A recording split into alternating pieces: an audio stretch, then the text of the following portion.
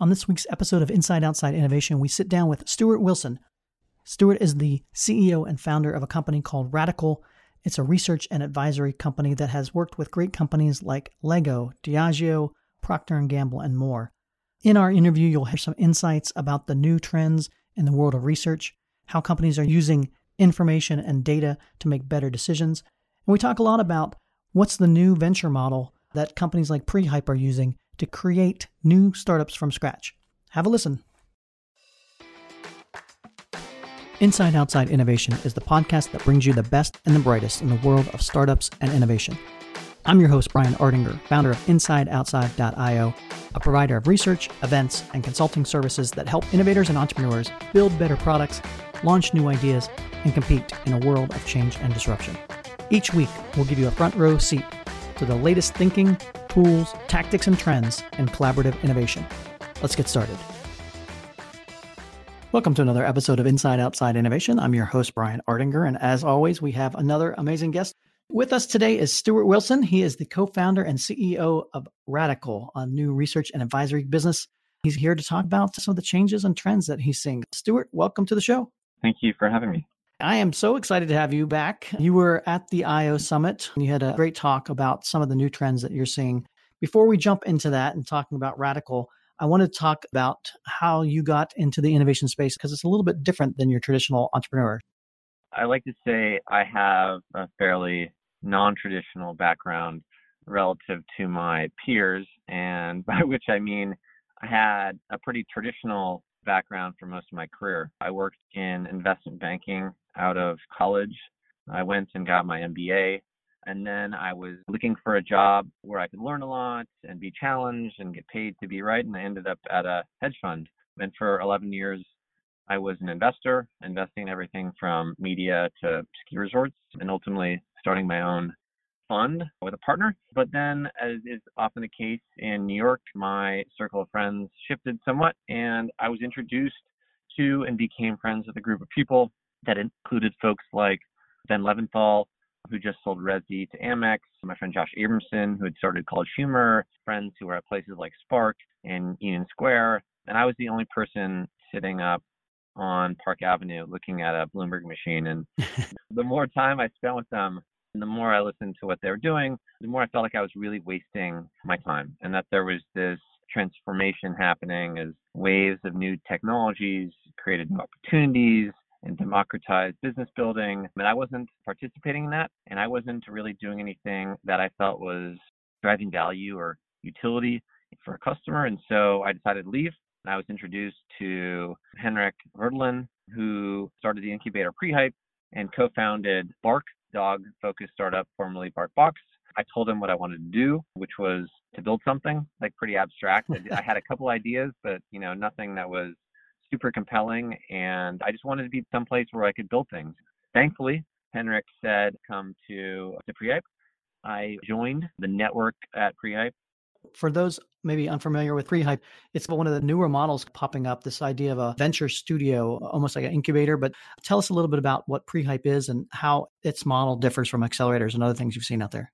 Prehype, where I'm nominally a partner, is a pretty unique animal. It's in the business of helping entrepreneurs launch new businesses. And we've launched businesses like Roman in men's healthcare, managed by Q, that was sold to WeWork.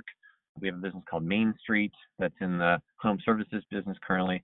In some ways that looks like an incubator, and we're called a studio sometimes, but we differ in some key ways from the studio model in that we don't have permanent capital. There's no fund behind Prehype.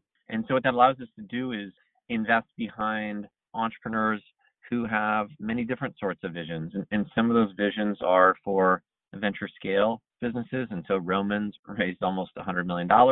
And some are not for profit. And so we have an entrepreneur, Alex Godin, who started a business called Lemon Tree that is a meal kit business for low-income families. And so that's a business that a traditional studio probably couldn't invest behind, and an incubator probably couldn't invest behind because they have return needs to give to their LPs. But because we don't have permanent capital, we can just find great entrepreneurs and help them build things. And some of those things will be huge outcomes financially, and some of those things will be huge outcomes like in other ways, like hopefully this drives an impact with respect to how people eat. And all those things make us feel good about what we're doing. So you came into Prehype with an idea for Radical, or how did that incubate and become a real thing? So Prehype, as I was noting, has a pretty interesting model. So we don't have permanent capital. So how do we get any money? And the way we do that is we run incubation workshops for big companies. We have entrepreneurship programs also for big companies. And so that's part of the Prehype flywheel. So we attract interesting entrepreneurs to Prehype by offering them the opportunity to work on interesting projects, to doing a workshop for Citigroup as an example, and then get paid. So they don't have to stress out about having left their job. They don't stress out about when they want to launch something. They launch something at the right time. And so for me, I did not come to Prehype expecting to start an insights business. I expected to start a direct-to-consumer eyeglass business or a mattress business. I had an idea for what like a startup was in New York, Right. where there were a lot of consumer-focused startups. And so that was in my head in terms of what the business was that I wanted to build. But in working on some of these incubation projects, I realized that there was a great opportunity, and that was that the world was changing and startups and emerging technologies were impacting businesses that weren't impacted 10 or 15 years ago. So it wasn't just like venture capital investors and large technology companies that need to be aware of new markets and startups, but all of them, whether they Right. were a beauty company or a hospitality company. And so I saw that as an opportunity and then set out to build a business to solve it. So let's talk a little bit about Radical. It's kind of one of the new waves of research. I've been in the research space for a long time. I used to work at Gartner and that. So let's talk about how you saw a gap in the way research was being conducted, or maybe the new trends that you're seeing that enabled an opportunity like Radical to be created. The opportunity, again, was that you have all these big companies and they're being challenged by all these emergent startups, whether they are disruptors or enablers. It creates a complicated and complex ecosystem. I just felt, based on all the conversations I had with big company innovation executives, that they weren't being well served. So they're using tools that were built for investors and tools that I didn't think and they didn't think that gave them the insights or information to make the kind of decisions that they were being forced to make. What we tapped into was an insight that powers all of our insights and research products today, was that there's an incredible amount of latent knowledge about markets and approaches to markets inside the minds of the people who are writing the future of these markets. So the founders and former founders and employees and investors. If we could tap into that and help big companies make more and better decisions, we thought we could be an impactful partner to them. And so that's sort of our approach to insights, is tapping into the latent insight of startup founders and making it available to big companies to help them make better decisions. Hey listeners, I wanted to pause this episode with a word from our sponsor this week, Nerdery. Nerdery is a digital business consultancy, partnering with Fortune 100 and 500 companies to create new digital products and modernize their current technology. One of their clients is Google Cloud. Google Cloud wanted to create a seamless and connected digital experience at its biggest event of the year, Google Next. They turned to Nerdery to design and develop the event app that would power this Google experience for 35,000 event attendees. Bridging strategy to execution, Nerdery creates digital solutions that accelerate the ambitions of businesses. Learn more at nerdery.com. So let's talk a little bit about, you mentioned insights. So companies are swimming in data. There's far more than ever before as far as accessibility to that. And what's the core difference that you see between insights and data, and how are companies using that to make better decisions than they were in the past? There's really an onslaught of data, as you talked about. And we talked about that also when I was out in Lincoln. Some of the data can be useful, and it's really hard to make broad-based conclusions about what data is useful and what isn't without knowing what kind of problems you're looking to solve and deciding if data or an insight can enable a better decision. In our business and talking to big companies, we see people using new sources of data, but I would say generally people aren't actively out there sourcing new forms of data, and it really depends on what they're doing in terms of what kind of data they're using. We see some of our clients actively using patent data to source early stage investments and partnerships.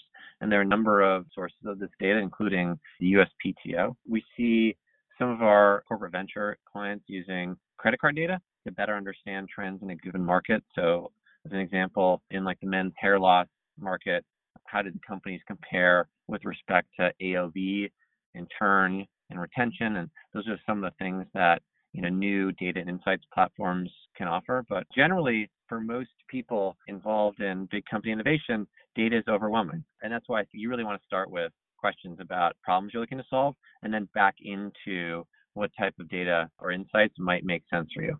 So part of what Radical does is helps a company kind of understand what data is out there and then how to best then not only collect that data or use that data, but then create insights around that they can make better decisions from. Ultimately, we're in the business of helping people make more decisions and better decisions. And we think one of the key inputs into decision making, and this may seem like common sense, is better information. And so there are a lot of different ways new sources of information, insight can be used in the decision making process. For example, if you are running an incubation program, you may want to better understand what consumer problems exist. And so there are like surveying platforms like SurveyMonkey or Alpha, that can help you better identify consumer problems that are aligned with business cases at your business. You can also use data to identify where are smart investors making bets to help you triangulate into those problem spaces that have attracted high profile and sophisticated investors. And those are some of the things that we do. And then we also just help you understand the approaches in markets. So if you're looking to partner in the diabetes space, as an example, what problems are being solved and why is now the right time for these businesses, who might be best or worst positioned. Those are things we help someone understand by actually talking to those entrepreneurs and understanding those perspectives. And so those insights are less about data. So it's not a data point that you can plug into a model. It's a unique perspective on a market that can help influence a decision. What I like about what you're doing is it's not only just taking a technology approach to trying to brute force some of this understanding or insights. It's a lot of hand-to-hand combat of talking to people in the marketplace, talking to entrepreneurs, talking to business owners, talking to the consumer itself. Let's talk a little bit about how technology itself is changing the game of research and how is that playing a role in what companies can do and how they can do it. Yeah, so I think technology is hugely important to all businesses. And depending on the type of business you have, it can play a greater or lesser role. And we see that with startups more broadly, where direct-to-consumer businesses, technology may not be at the heart of the product or service offering, but it influences how they engage with customers, influences how they understand customers. And for us, it's similar. We have invested a lot in technology. We've invested in technology that helps our clients map markets to identify where to focus and who to talk to. We've invested in technology that scores investors. So who's the most selective investor, as I mentioned earlier, which allows us to score every company and compare companies based on the quality of their cap tables, which then allows us to look at sectors or clusters of companies and identify where smart money is going. And there are other signals that we've invested in also. And those investments are not in service of having technology itself, but in helping them make better decisions. And for us, where a lot of what we do looks like a service business, where we're in constant contact with our clients and we really work closely with them to solve problems, we view ourselves not as a service company, but as a product company. The service layer is important, but how do we make that service more efficient? How do we iterate on product to drive greater value for them? How do we identify new insights that weren't available before? That's where investments in technology and process for us are critical. What companies are doing it well? Can you give us any case studies or examples of companies you've seen that are using these different platforms and using data better?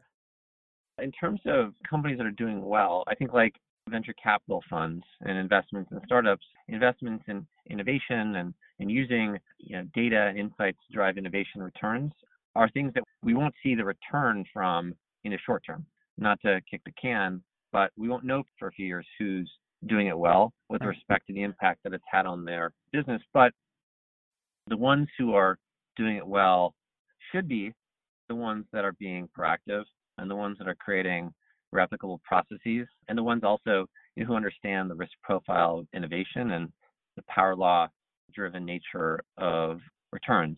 And so there are a couple of folks that we work with that are doing a great job of being proactive and really understand the nature of a early stage portfolio.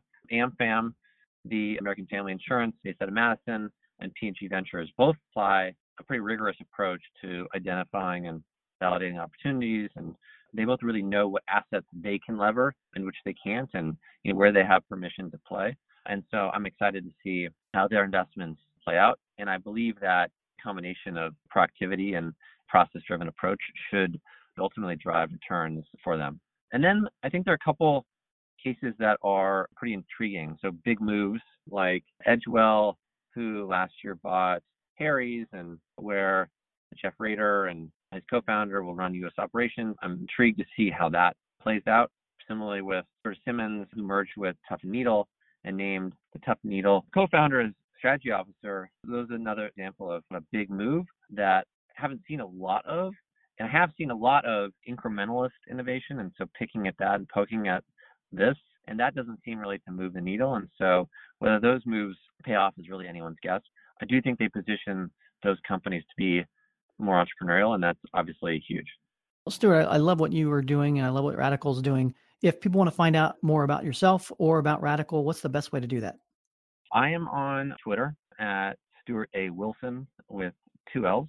My email address is stu, at radicalinsights.com. Radical, by the way, is spelled R-A-D-I-C-L-E, like the root.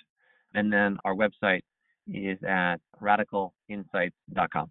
Stuart, I appreciate you being on Inside Outside Innovation. Looking forward to seeing what happens in the near future and keeping us abreast of all the new trends that you're seeing. Thanks a lot, Brian. That's it for another episode of Inside Outside Innovation. If you want to learn more about our team, our content, our services, check out insideoutside.io or follow us on Twitter at the IO Podcast or at Ardinger. Until next time, go out and innovate.